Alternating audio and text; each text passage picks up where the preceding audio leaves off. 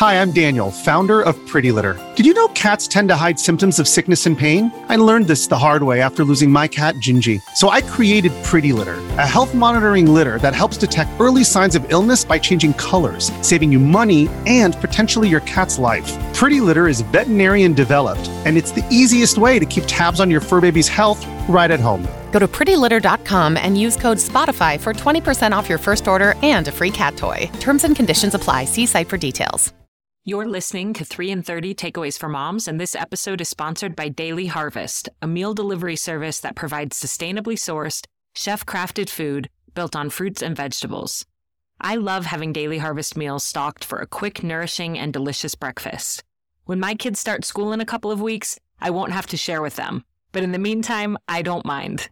It feels like such a treat to have something waiting for me in the freezer. I love the strawberry and peach smoothie, and they also have delicious oats called Forager Bowls. My very favorite flavor is the cinnamon and banana bowl. It also has butternut squash in it, and so it's extra nourishing and filling. Daily Harvest also has tons of options for later in the day, like flatbreads, soups, and bites too. We all deserve easy mornings. Let Daily Harvest give you one less thing to worry about. Go to dailyharvest.com/3in30 to get up to $65 off your first box. That's dailyharvest.com/3in30 for up to $65 off your first box. dailyharvest.com/3in30. Welcome to 3 in 30, a podcast to help you feel more like yourself within your motherhood. Each 30-minute episode features 3 actionable takeaways to help you become a more self-assured mom. Someone who knows yourself, honors your needs, and loves your people. Listen in to feel encouraged as we learn together how to overcome overwhelm and find more magic in motherhood. I'm your host, Rachel Nielsen. I'm so glad you're here.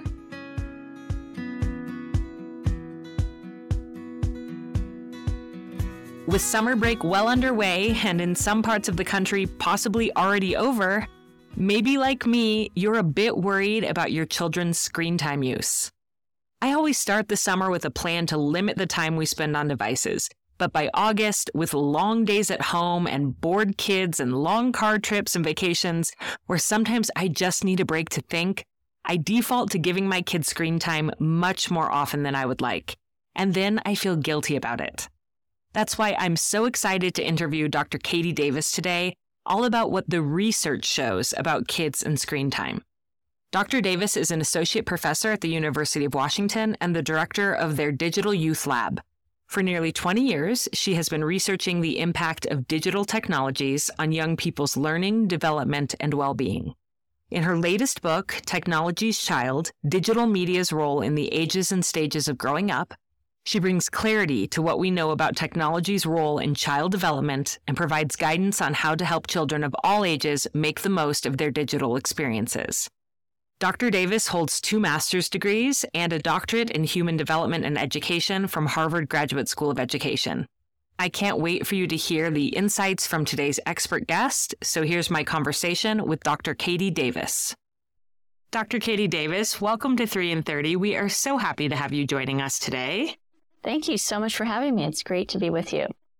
Well, you are truly an expert in the topic of the impact of digital media on children's well-being, and I know this is a topic that weighs really heavily on a lot of us parents, and so we're grateful to have you come to share really research-backed facts about how we can integrate technology into our kids' lives in a way that is safe, that can even benefit their development, and to kind of lessen our worry and fear around this topic. It seems like that's really part of your mission of what you do.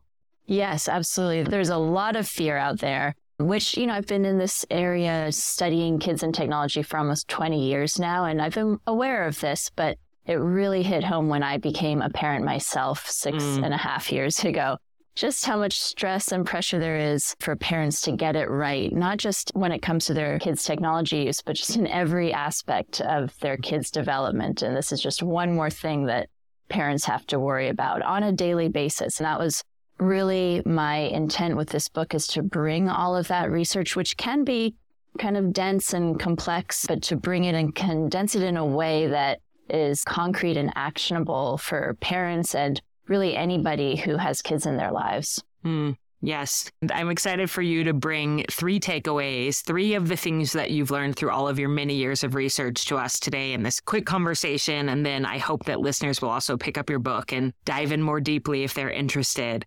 And so why don't we just get started with your first takeaway of what we as parents can think about and understand as we are making decisions for our children's technology use? Yeah. Okay. So my first takeaway is to try as much as possible to resist a one-size-fits-all approach to kids and technology. And that can be hard because you open up the paper, you open up your tablet, your phone, you read the headlines, and they aren't necessarily fine-grained or nuanced. It's generally saying social media is bad for teens and it causes anxiety and depression. So those types of headlines are based on research that involves large numbers of children and really looking at average trends in a population of children and adolescents. And that can be helpful to a certain degree to give us a baseline general understanding of general trends in a population.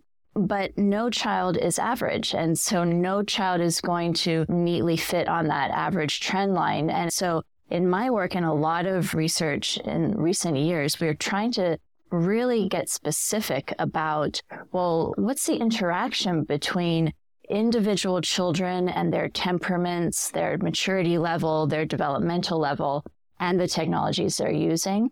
What sorts of contexts are their technology uses taking place in? So what sorts of supports do they have in their family, in their school, their friend groups?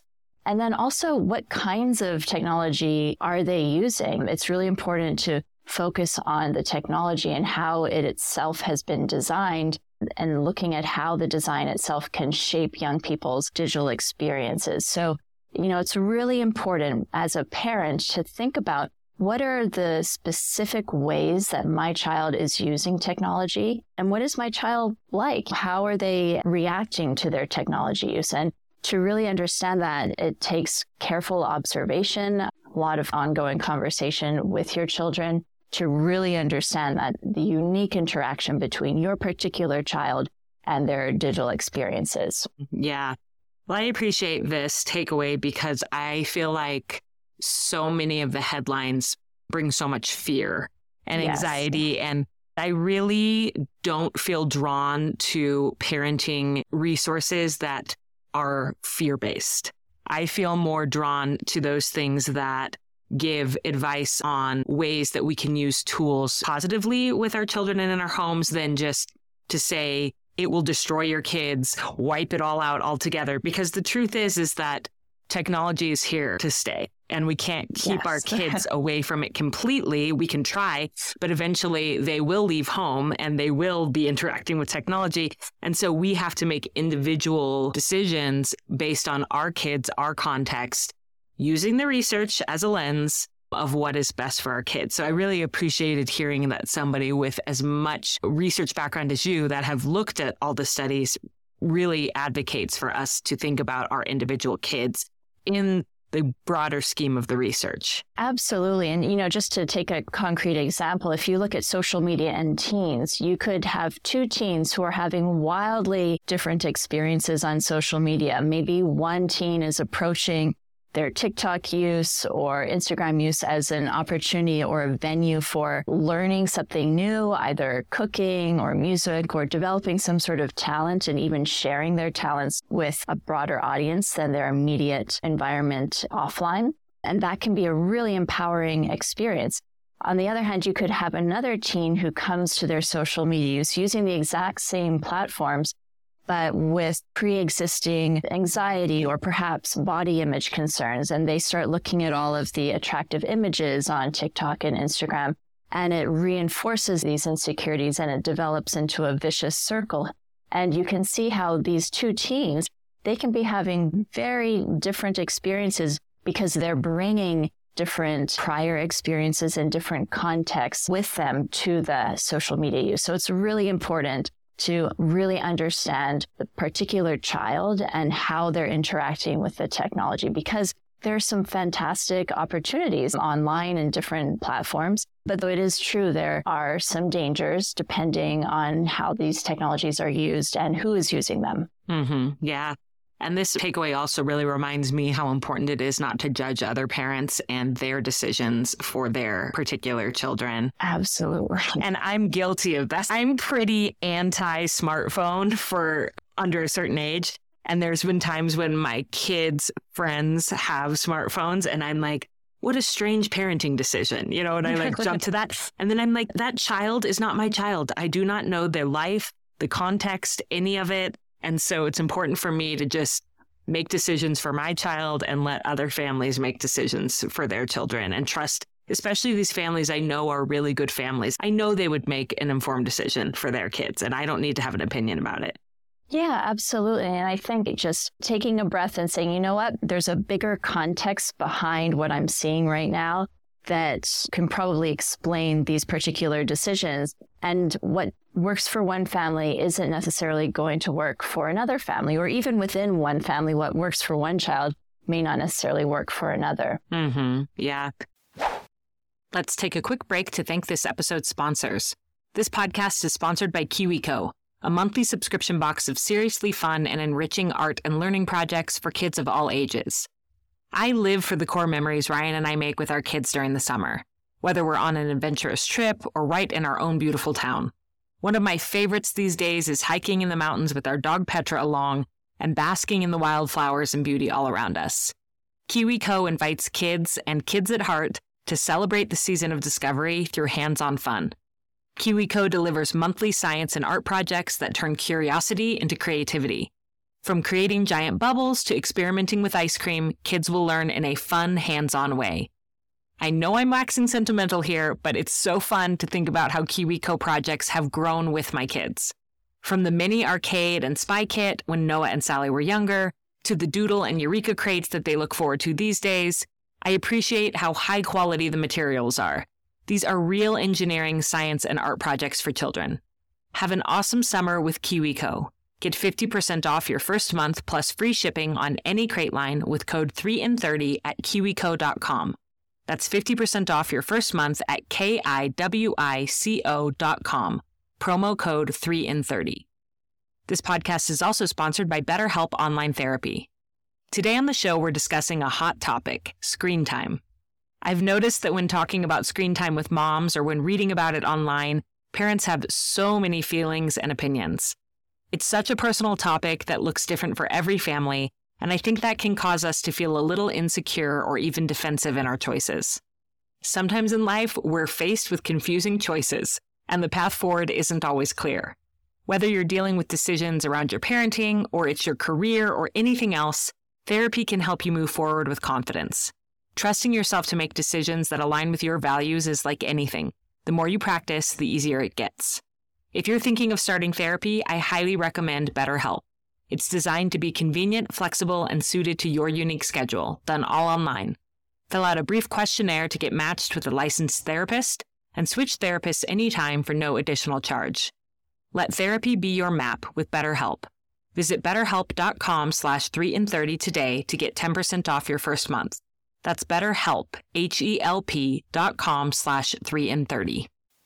So the first takeaway is you have to know your individual kid. But the second takeaway is, okay, so what questions do we ask in order to make these decisions for our individual child?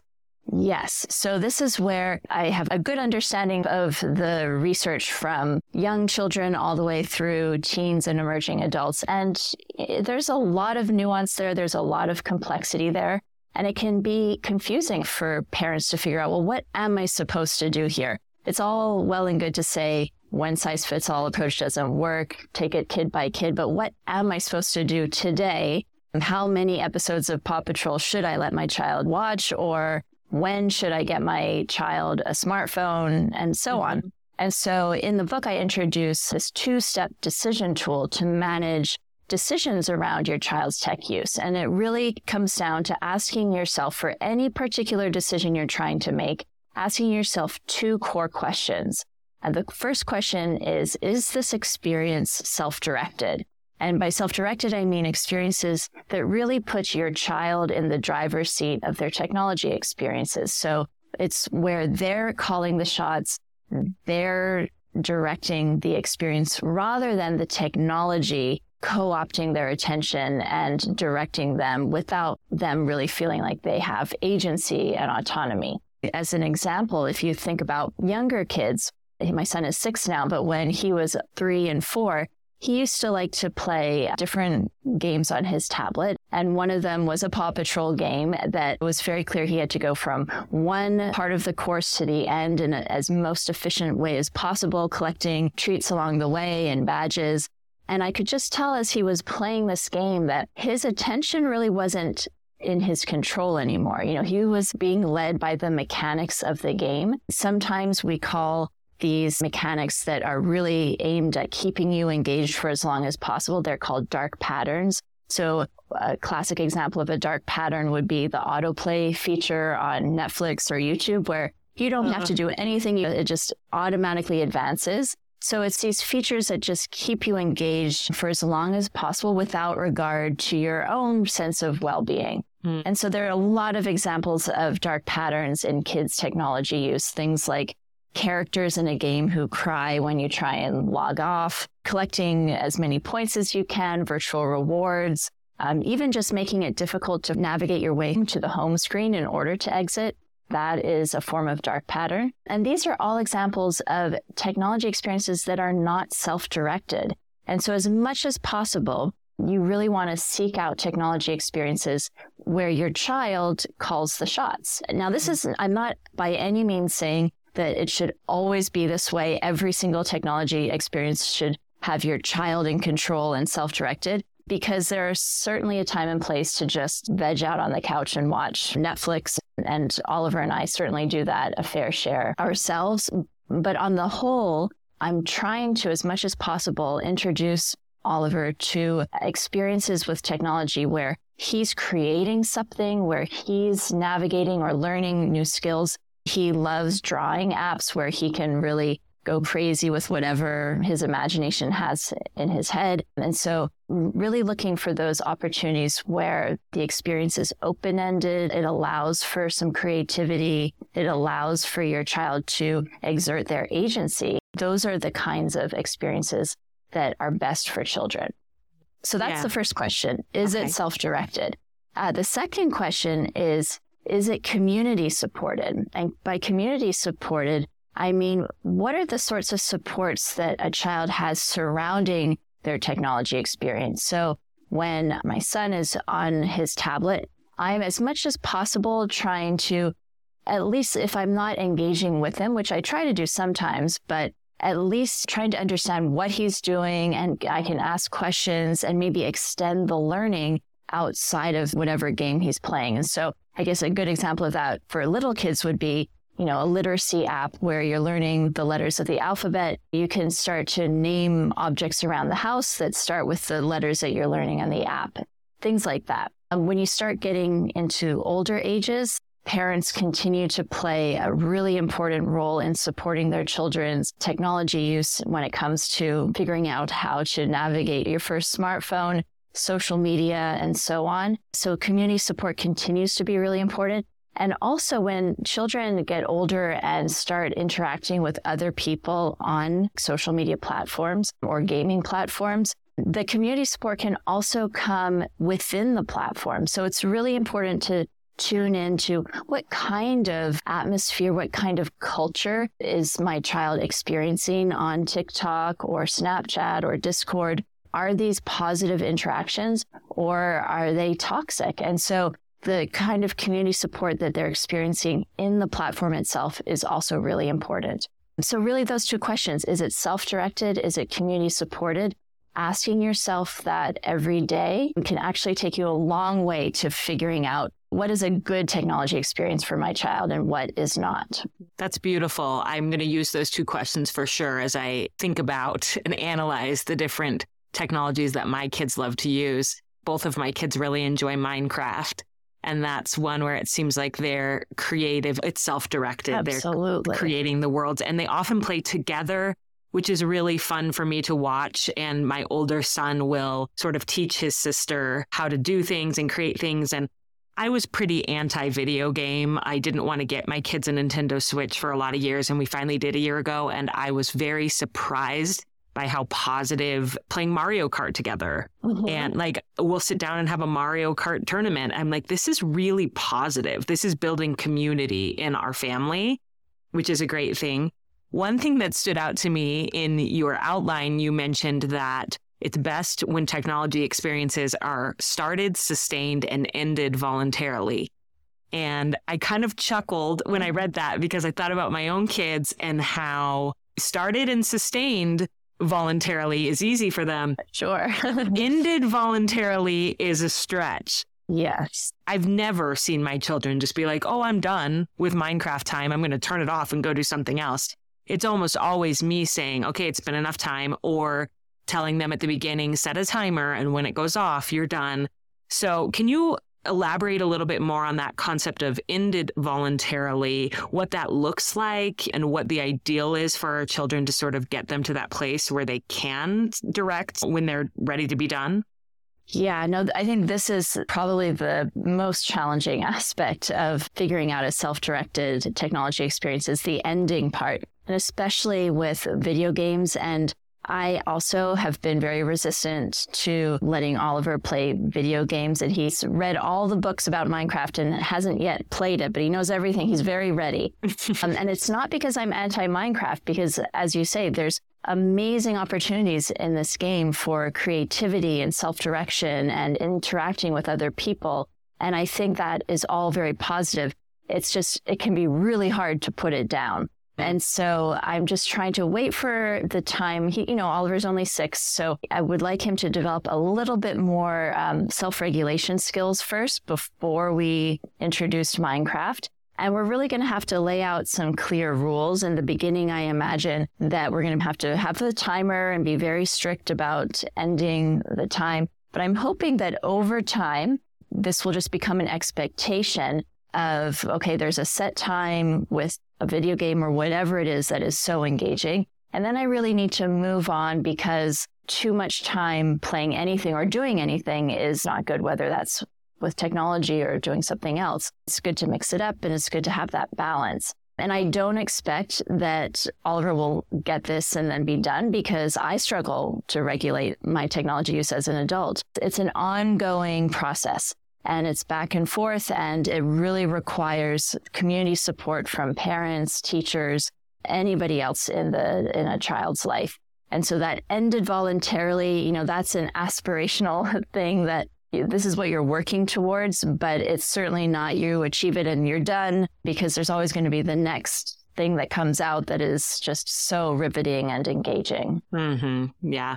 Well, it seems like those dark patterns don't help, that they want to keep kids on these apps longer and longer. So keeping a lookout for that and helping them to see, I think explaining to my kids, Netflix wants you to keep watching. That's why they have this feature. And it's up to you to take control and to turn it off when they have that countdown. I think you can also turn that off. At least you used to be able to. You can. Yeah, you can. And it's actually quite easy setting up a kids account in Netflix. I believe that the kids account is default, that it disabled autoplay, which I think is great. Mm-hmm. And YouTube, for instance, fairly recently disabled autoplay for minors' accounts for under age 18. So there are some small positive steps that these companies are taking, but I definitely think that parents have such an important role to play in having these conversations about how this technology has been designed, and that it's not just you, individual, who's having a hard time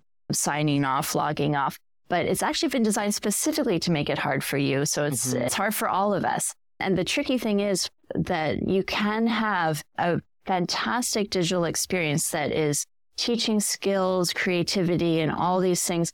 And it can be extremely engaging and hard to put down. And those, I think, are the toughest situations, because it's not clearly one or the other, all good or all bad. It's a kind of a mix of both. And so really understanding and having that awareness of why it is so hard to disengage, and trying to develop those skills and self-awareness of monitoring yourself. And I mean, those are just such critical skills in general for kids to develop, whether or not it's technology focused. Mm-hmm. Absolutely. And then what is your third takeaway for us? So my third takeaway is embrace the good enough principle of digital parenting. And this really comes from the recognition, and when we were speaking in the beginning, of all the pressure that is put on parents' shoulders around getting it right when it comes to their kids' technology use, especially in a research context where there are a lot of open-ended questions and we don't have very clear-cut answers to provide parents.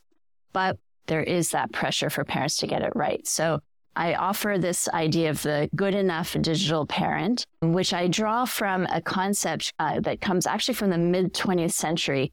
A pediatrician named Donald Winnicott wrote about the good enough mother. And this, back in the 20th century, still we've got those gender roles. And so I've updated it for the 21st century, the good enough parent. But Winnicott argued that it's actually good for children to not have their parents come and answer and be ready to fix all of their problems, or to get them unboard if they're bored, or to sort out a fight that they're having with siblings or friends. It's actually good to take a step back occasionally and let your kids figure it out for themselves, because that's really how they develop resilience. And so Winnicott argued that as a parent, you're not aiming for being there and getting it right 100% of the time. Well, first, it's just not realistic as a human. And second, it's just not in your child's best interest. And so if you transfer that idea to the digital realm and think, okay, as a good enough digital parent, I'm doing my best to steer my children towards self-directed, community-supported digital experiences, recognizing that not all of their experiences are going to fit that description perfectly every time. You're going to get it wrong sometimes. That's okay. But it's important to be engaged, to really observe carefully and pivot as required. And, it's kind of like as a parent, you're a scientist where you're trying out things that are going to perhaps work for your child, observing what happens, and then changing course as needed. And so good enough digital parents, they're very involved, they're doing their best, but they're also giving themselves a bit of a break, knowing this is really tricky territory that's moving every day. And so they're giving themselves a little bit of grace. And that grace extends also to their own digital media use. I've done studies where we talk to parents, and there's a tremendous amount of guilt that parents have around their own technology use, feeling so guilty when their kids complain that their parents are on their computer or their phone too much. And so the good enough digital parent recognizes that they're going to slip up sometimes too. They're going to be distracted by their technology use because, as I said earlier, these things have been designed exactly for that purpose. And so it's hard for us intentionally to put these things down. What I try and do when I inevitably slip up around my son is I try as much as I can to use this as a teaching moment where I say, you know what? I've been totally distracted by my phone. Let me put that down and let's resume the game that we were playing or whatever we were doing and really try and refocus. And so really, I think that it's both of those things that the good enough digital parent does. It's doing their best with their kid, recognizing it's not going to be perfect, and then also extending that grace to themselves. What a hopeful note to end this interview on. Thank you for ending on that. I know all of the moms who listen to 3 in 30 are invested, careful parents, and sometimes that can become a burden. And I end every podcast episode with some version of you're doing a really good job or I'm rooting for you. And I really believe that. I believe that if you care enough to listen to a parenting podcast, you're a good parent and you're not going to get it perfect 100% of the time. And that's okay. But giving your kids that grace, giving yourself that grace is really, really important. So I'm so glad you ended on that and just really grateful to you for coming on 3 in 30. If listeners want to learn more from you, where do you suggest they get started? Yeah, I think the best place to go is my website. You can download a free sample of my book, Technology's Child. My website is katiedavisresearch.com, and you can also sign up for my newsletter where I write about the concepts in Technology's Child, and I apply it to things that are going on in the news and sometimes in my own life with myself as a parent. All right, great. Well, thank you so much, Katie, for your time and for writing this book and for coming on 3 in 30. Thank you so much for having me. That was such an empowering conversation for me as I navigate life with a middle schooler and try to figure out how to guide and protect him in our tech-heavy world. I really needed Dr. Davis's grounding, grace-filled, and research-backed takeaways today. And as a recap, she taught us, first, resist a one-size-fits-all approach to kids and technology. Research involving large numbers of children is valuable because it can give us an overall impression of general trends. However, no child is average. Making decisions based on population trends overlooks the individual, and you should consider your child's unique temperament, personal history, social context, and family context when making decisions about technology. Second, ask yourself 2 questions when making decisions about your child's tech use. Is this technology self-directed? And is this technology community supported? The more self-directed a technology is, the better. These types of technologies give a child ample opportunities for agency, creativity, and development, and ideally don't utilize dark patterns in their design to keep them mindlessly engaged. The more community-supported a technology is, the better. That might mean you learn about the tech and engage with them as they use it, or reinforce positive themes from the tech in their everyday life, and it also might mean that the community they engage with as part of the technology is positive. So when making decisions about your child's tech use, consider how you might encourage the use of technologies that are self-directed and community-supported. And third and finally, embrace the good enough principle of digital parenting. This is such an important takeaway to end on. We are not going to be perfect at managing our children's tech use or our own tech use. We are going to make mistakes. We aren't always going to be able to engage with them in a community-supported way, and they are going to be okay. And let me be clear, good enough digital parenting is not about taking the easy way out or shirking your parental responsibilities. It's about figuring out what works for your particular family and situation and steering your kids towards positive technology experiences, while also knowing that not everything will be of equally high quality. You aren't going to be perfect at this or any other aspect of parenting, and you are still a good parent. Please remember that. My friend, I am always rooting for you, and I hope that you have a beautiful week with your family.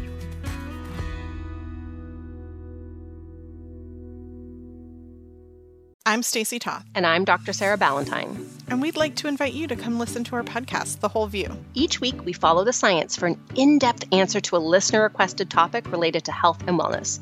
But we're not your typical health show. We're talking emotional and physical, looking at dozens of scientific studies to support our answers. You might be surprised what the science can tell us. When we share practical tips and embarrassing personal stories, we make sure no one is left thinking perfection is the goal.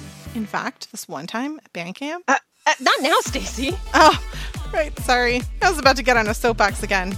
The Whole View is exactly that, a comprehensive and holistic look at important topics that likely resonate with you. We also take a body-positive approach, and instead of engaging in diet culture, we focus on what the actual medical research says are the healthiest choices in terms of diet, lifestyle, and non-toxic living. And we're not afraid to bust myths that are trending in health-conscious communities. Join us to laugh and learn and just feel like you're hanging out with your 2 nerdiest besties. Check out the Whole View podcast wherever you listen, and don't forget to subscribe so you never miss an episode.